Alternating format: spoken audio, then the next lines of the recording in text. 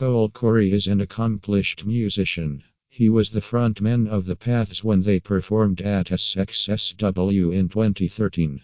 After leaving Tecumseh High School, Cole Corey recorded 2 solo albums. He has also recorded an EP which is available to stream on Spotify. Cole Corey is a musician and actor from Tecumseh. He has featured in both film and TV during his career and has also performed at major festivals in the United States. Cole Corey performed at the world-famous SXSW Festival in Texas back in 2013. Cole Corey is an experienced actor, writer, and musician from Tecumseh. Cole Corey has worked on 4 movies including Dial a Prayer and Annabelle Bear.